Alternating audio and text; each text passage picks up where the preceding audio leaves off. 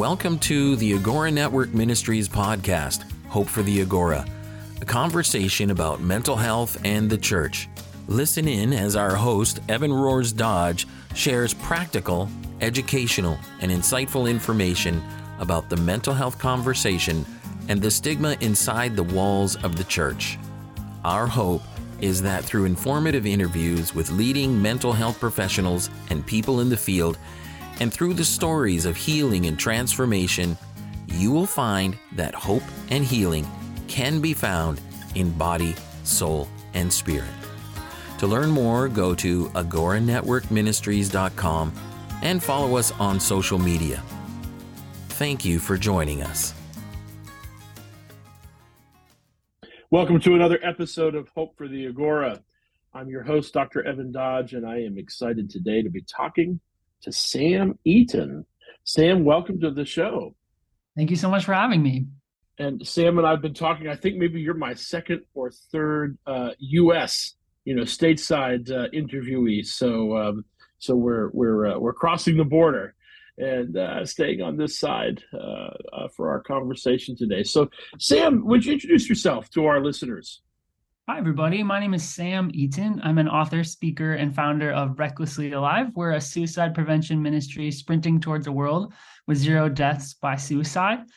Suicidal thoughts and depression are something that I've struggled with for the last 20 years. Not that I ever talked about publicly or openly, but I was a teacher for 12 years. I taught music in the public schools, and we had 4 deaths by suicide in one school year. We had 2 students, a teacher, and a principal.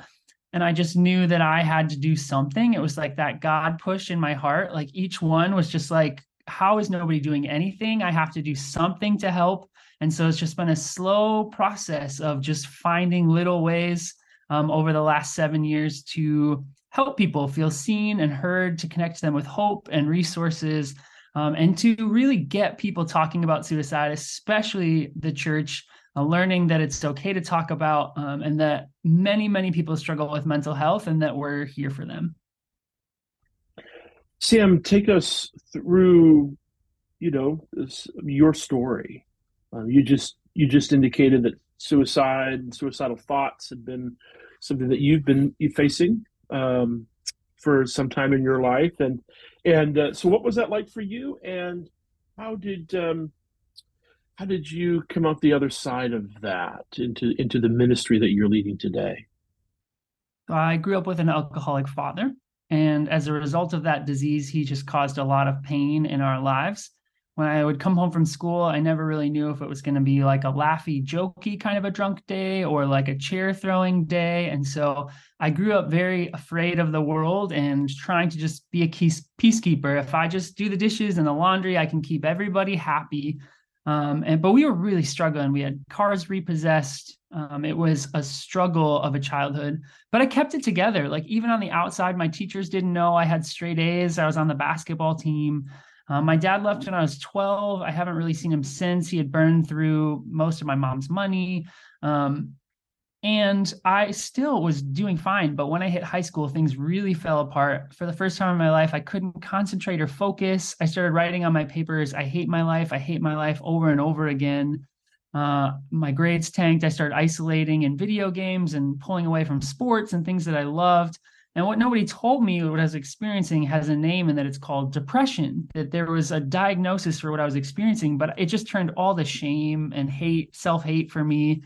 And I was a Christian at this point. We went to the Episcopal Church quite often, but I was a bit of a mess and nobody stood up in front of me and told me what depression or suicidal thoughts were. And definitely you only heard about it talked about as like crazy people that we like ship away. So, and then you add being a guy to it, it's a whole nother layer of not feeling like I could open up.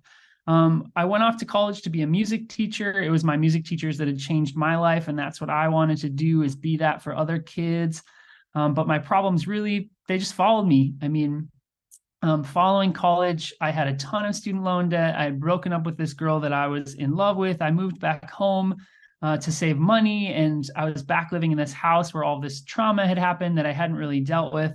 And so finally I gave myself a dangerous ultimatum. I said, on Christmas Day, I'm either going to take my life or never think about this again.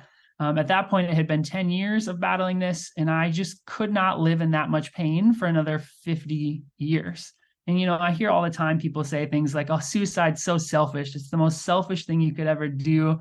And what I always say to them is, if you could feel the amount of pain that it was to live in my brain and my body in that time, I guarantee you wouldn't say it was selfish.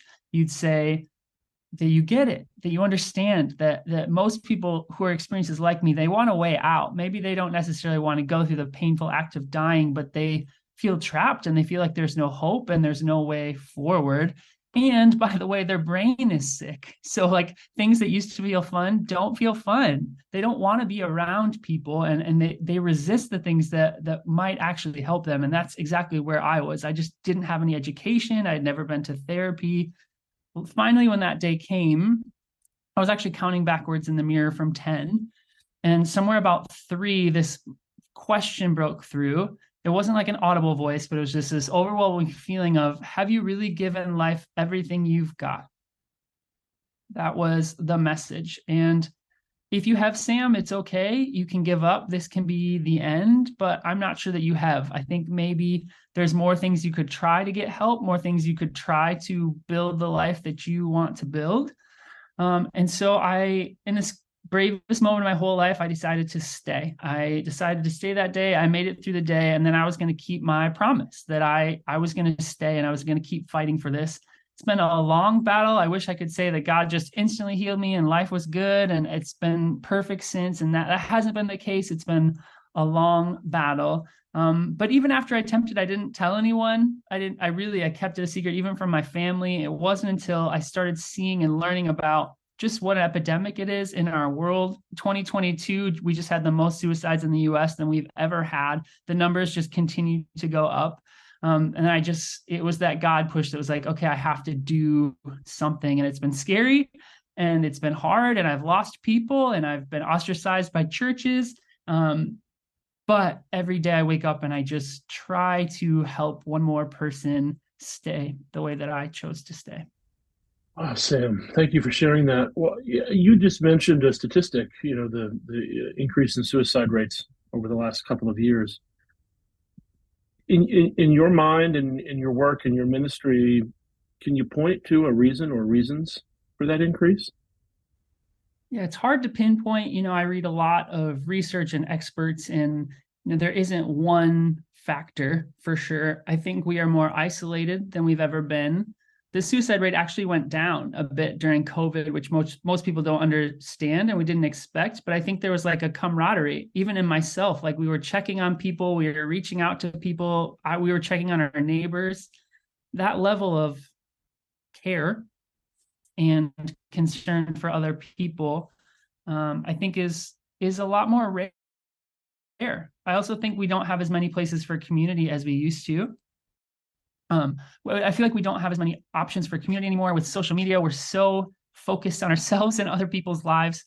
And I think that for the first time, we're starting to talk about this. I think for better or worse, it's out there now, but what's available to get people help is way, way, way behind. The number of therapists, the number of care, hospitals aren't really equipped to deal with this. And so we're really playing catch up in how we get people help. Yeah. So for folks who are struggling with mental wellness, with suicidal ideation, maybe reflecting on your own experience and pulling from your ministry, what do those folks need? What kind of support do they need to make it through that? So the last 5 years, I have traveled all over the country speaking about suicide. So I've spoken to thousands of suicidal people who felt that. And almost every single one of them will tell you the best gift you can give them is just to listen, to empathize, and to affirm. You don't have to fix them. You don't have to, in fact, don't jump to the cliches, especially in the Christian world. Like we just want to be like, you're okay. People have it worse, or it's not that bad. And we just minimize what they're feeling, and truly what they need. And what I need is someone just to listen, to be in it with me, to tell me I'm not going anywhere. This doesn't scare me. God is bigger than this. Those sorts of ways that we are just with people in their pain. We've kind of become this world where we're like positive vibes only, right? Like we only want people around us who are happy and perfect all the time. And we're guilty of this in the church too. It's like we got to proclaim the joy of Christ at all times.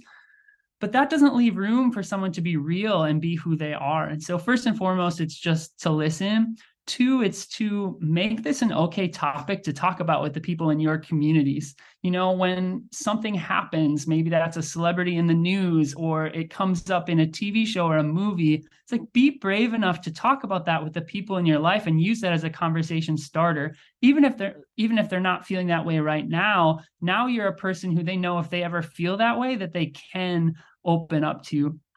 There's really two types of suicide prevention. There's indirect and direct. Indirect is just being a kind person. It's including your neighbors. It's inviting someone to come hang out with your friends. It's mowing the old neighbor's lawn, like just being with people, inviting them in. You don't have to be their best friend, but supporting and loving people the way that Jesus loved us is like number one. It's step one. And then there are direct things you can do. You can host events. You can host book studies. You can post things about suicide or volunteer for a suicide organization. Not everybody has the time or resources for that, but we all have the ability to look out for the people in our lives, to check in on them and just listen and be in their pain with them the way that Jesus was in the pain with so many people around him. Yeah, Sam, you mentioned something that made me just recount experiences I have again and again as a church pastor. Somebody will come to me and they'll share something that's going on in their life, right? Maybe it's sickness, maybe it's a child dealing with a relationship issue, and they often will qualify that by saying something like, "I know other people have it so much more difficult than I do," or so and so is going through such and such a thing. I feel guilty for feeling this way or complaining, and I try to engage that tenderly and sensitively, but I always want to communicate that, listen, your pain is your pain, and you don't need to minimize it, and I try to, in my response and body language and in everything that I bring to an encounter, to not minimize that for them, right? Because whatever you're dealing with is what you're dealing with. Absolutely. And I think that if we can create relationships and communities that embraces it and doesn't try to fix it for people, but just listens and just sits with them in it and doesn't minimize it, then we will be giving a gift to that person. Absolutely. It's a giant step forward, right? And to the people who are listening to this and maybe they're feeling suicidal or they're having struggles, like nobody knows what it feels like to be in your brain and your body, right? Like nobody knows the amount of pain that heartbreak has caused you, and nobody gets to quantify that for you. You get to share how you experience the world. Unfortunately, nobody makes it through this life without experiencing pain. It's just part of it. You're going to lose someone you love. That's like people pass away. Things are going to happen. And it's finding ways that we can all just open up about that pain, be vulnerable about what we're going through, and just, yes, accepting that it's okay to struggle and that we will get through it. Sam, one of my least favorite expressions that I hear a lot as a pastor and just in other contexts is when someone says to someone else, "Oh, I know exactly how you feel." So no, you don't. You two people may have lost a spouse, right? But that journey is so different, and that tends to minimize the other person, right? You're putting the focus on yourself. I know how you feel, and often then that launches into this person, kind of making it all about them, sharing their story. And I so often want to be, that is often well-meaning but so unhelpful. Absolutely. Same with one of mine is, God will never give you more than you can handle. Oh yeah, that's awful. That's awful too. Some people think that's in the Bible. That's not in the Bible. I understand the idea, right? Like God's going to be with you in that, but absolutely God's going to give you more than you can handle. It's just a matter of time. Yeah. And I think the implication in that statement, right, is that God is, the author of tragedy or painful circumstances or things that are kind of designed to test you in some way. And that's a bit of a different view of God than I hold. and that I think is reflected in Scripture and in the teachings of the church. So, Sam, what share about your ministry? You mentioned it briefly at the beginning. You talked about your ministry and that you're traveling and ministering to folks and talking about suicide. So, remind us what the name of your ministry is and what your ministry does. We're called Recklessly Alive. We primarily focus on equipping and empowering communities to have real conversations about depression and suicide. We primarily do that through social media, through live events, typically speaking events or church services. And then we also put out things. I wrote my first book. It actually hit the top 200 best-selling books on all of Amazon. It's called Recklessly Alive: What My Suicide Attempt Taught Me About God and Living Life to the Fullest. Took me 7 years to write and get published. I had many Christian publishers tell me nobody wants to read a book about suicide, and they were just so wrong. Like, it was outselling Max Lucado. It's done more than I ever thought. Just this quiet boy from Minnesota's story about getting through suicide and how God was a part of that really has gone all over the world, and it's cool to see what he has done through that. But we really have had to trailblaze finding ways to get people to talk about this topic. It's, especially when we first started, we had churches that wouldn't allow us to pay them to host a suicide prevention event in their church. They're like, absolutely not. We don't want that here. And so we've had to get really creative about ways that we can talk about this, because the research shows talking about suicide doesn't make it any more likely that someone will attempt, and makes it much more likely that they'll seek help. And this can start in little and big ways, but we just want to start the conversation and normalize the conversation, and then pass it off to the resources and the churches in the community. We happen to believe the church is one of the best places for suicide prevention. Following my attempt, I threw myself into church. I was volunteering 3, 4, 5 days a week, and it really supported my comeback. It supported my mental health. It gave me a place to belong. And so I think the church truly could be a forefront leader in mental health and suicide prevention, but we have to get past this idea that it's a spiritual problem, that we can't talk about that. And so we still have a lot of work to do in changing that stereotype. Thank you, Sam. Well, we're going to take a short break here on the Hope for the Agora, and I'll be back in just a moment with my guest, Sam Eaton. Agora Network is once again proud to present the Perseverance Conference for 2023. It'll be Saturday, September 23rd from 9 a.m. to 3 p.m. The focus this year is understanding suicide. As a result of COVID-19, more Canadians have suffered with a greater loss of their mental health.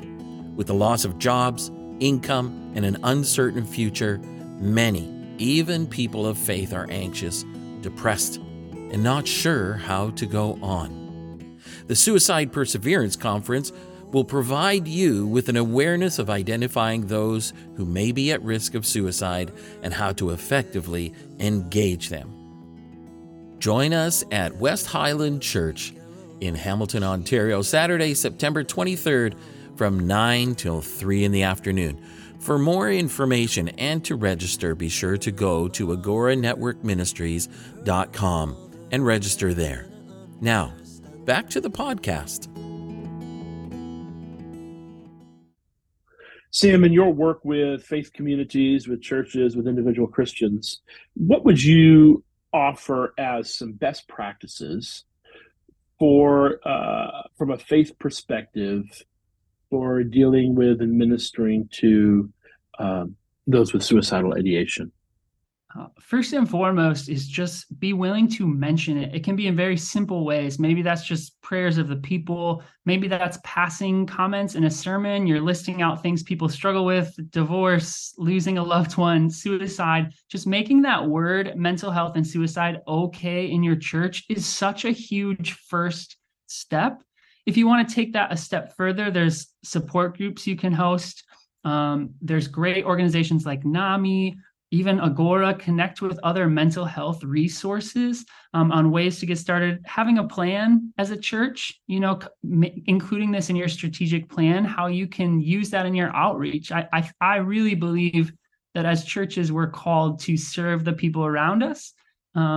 And I think suicide and mental health is a really huge opportunity for us to care for our communities. And then, of course, just investing in people and in youth, right? Like making sure that the people in your community that God has trusted to your church, that they are cared for. The church is not known as a place, it typically seems to be more known as like a popular club or like, a country club instead of a place where anyone can walk through. And it's focusing on those aspects as well, making it okay to talk about, but then truly making your church a community that loves and supports all people who have struggles, but especially suicide. One of my favorite images, I think, or metaphors for pastor and pastoral ministry is model. Okay, and I don't just mean good looking.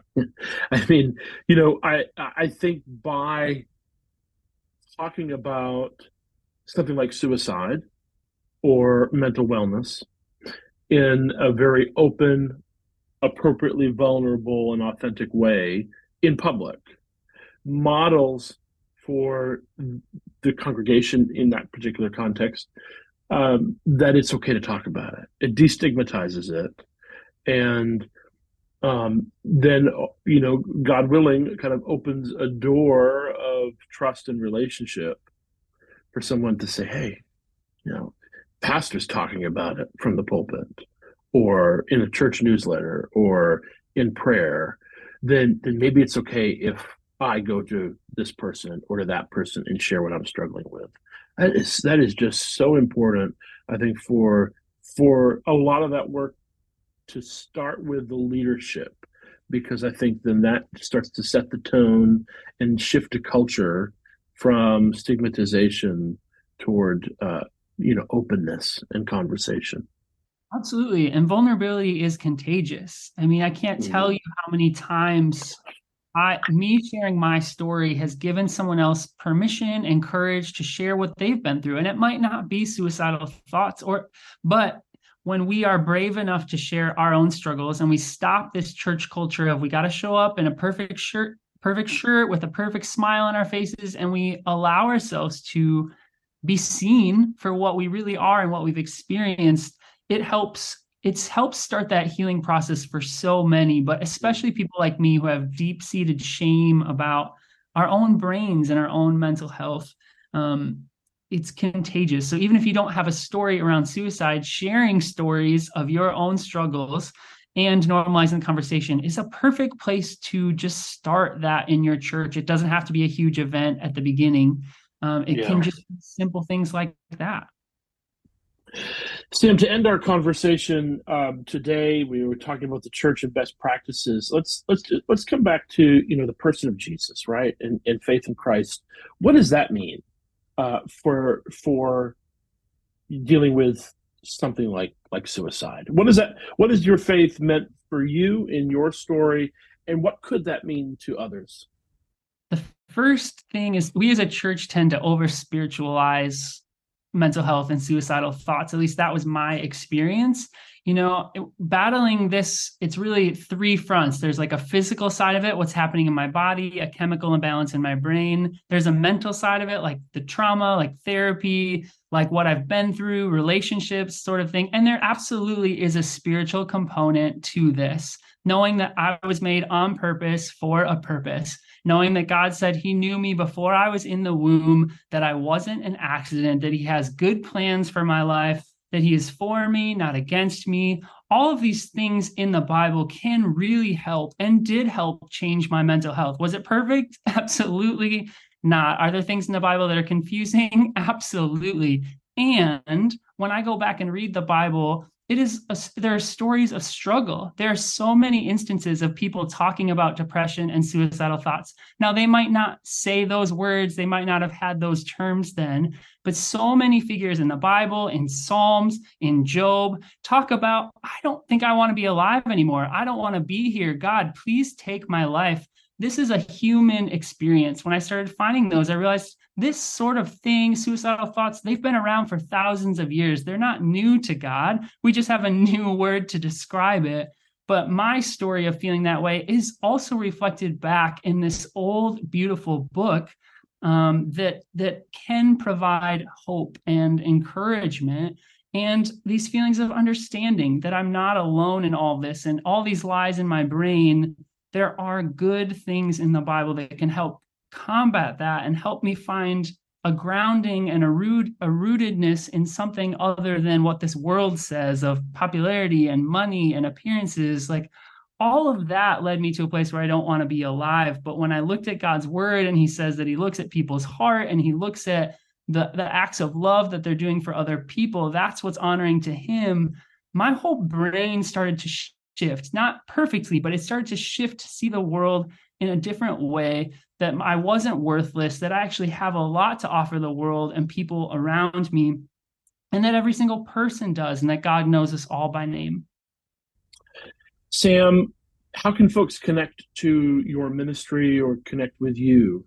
What's your online footprint? So our website is recklesslyalive.com. We would love to, you can request me to speak there. We would love to partner with your church and get this conversation started. You can visit me on Instagram and TikTok at Recklessly Alive. I post daily content, encouraging and educational content about mental health. So if you're listening to this, you're like, I don't even know where to start, just following our social media can help open your eyes to different things that people experience. And then my first book was called Recklessly Alive by Sam Eaton. It's available on Amazon. Thanks, Sam. And for our listeners, we will include these links in the show notes for you so that you can find them there and easily access them. Well, Sam, I've greatly enjoyed this conversation. Thank you for your honesty, your transparency, and your words of hope and the ministry that you have. Blessings. Thanks so much for having me. Thank you for joining us today. We hope that you found it helpful and informative. We are always open to your comments and suggestions. You can contact us at info@agoranetworkministries.com. You can also go to our website for resources, information, and upcoming events. Just head over to agoranetworkministries.com. If you would like to support the work of Agora Network Ministries, including this podcast, you can find a link on our site. We appreciate your support. We pray that your week is blessed. Bye for now.